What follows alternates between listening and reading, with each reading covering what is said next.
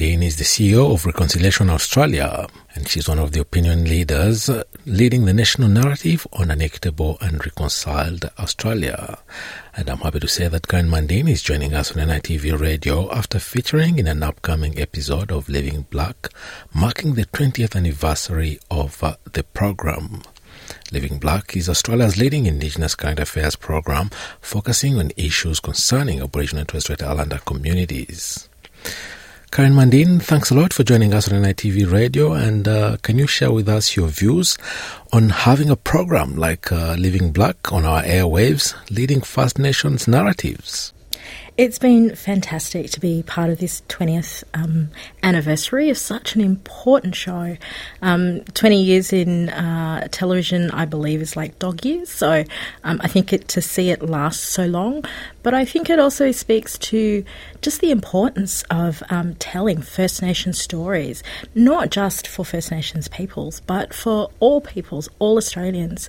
It was highlighted, all the different issues that Living Black has been part of, and telling those stories, bringing them to light, bringing them to the Australian community has been such an important part of it. And for my part, to be a very small part of that, it's been really quite an honour. Yeah, you've known Australia before and after Living Black and NITV. How would you describe the difference after this platform and program came into being? Australia is always going to be better for telling different stories, telling the stories of different Australians, different walks of life.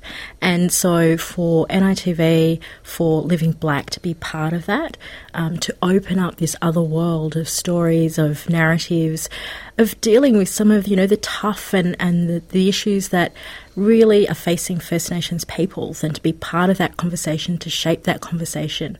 It's been absolutely important. That's about this bigger, wider, multicultural Australia that we are, and to have those First Nations voices centred in all of that is just so important. Yeah, I know you've featured several times on the program, and the program has had a lot of really groundbreaking episodes, including last year when Carla Grant profiled actually First Nations personalities, from sports people to politicians and elders. What's your most memorable program you'd remember in the last 20 years of this series? That's really hard to choose just one. And can I just say a big shout out to Carla Grant. I mean, she has been the face of Living Black, but she's also the heart and soul of it. And I think she's one of those amazing quiet achievers. She's a leader in and of herself. Again, doing such an amazing job as a journalist, as a reporter, as a producer. And I don't think it's... I think it's... You can't really talk about Living Black without talking about Carla and just how amazing she is. But if I had to think of one interview that stands out the most for me, I think it was the Dalai Lama.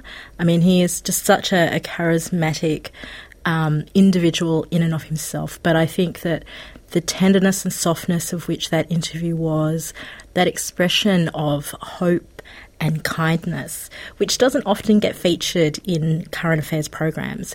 And I think we're poorer for not doing that. So that's probably the one that sticks out in my mind.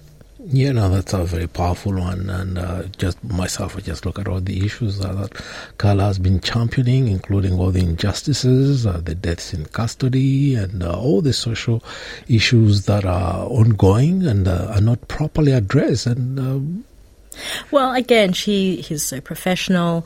There is that quietness about her, but underneath that quietness there is a strength and a solidness, solid in the black way we would say that, but also, she's just a great journalist and she digs into the hard issues. She doesn't shy away from it.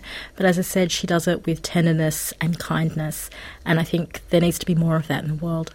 I know you're very diplomatic, but is there an area of improvement you would see on the program? Be critical. No, more Carla Grant is what I would say. Okay, and Karen Mundine, before we part, as usual, just a closing word.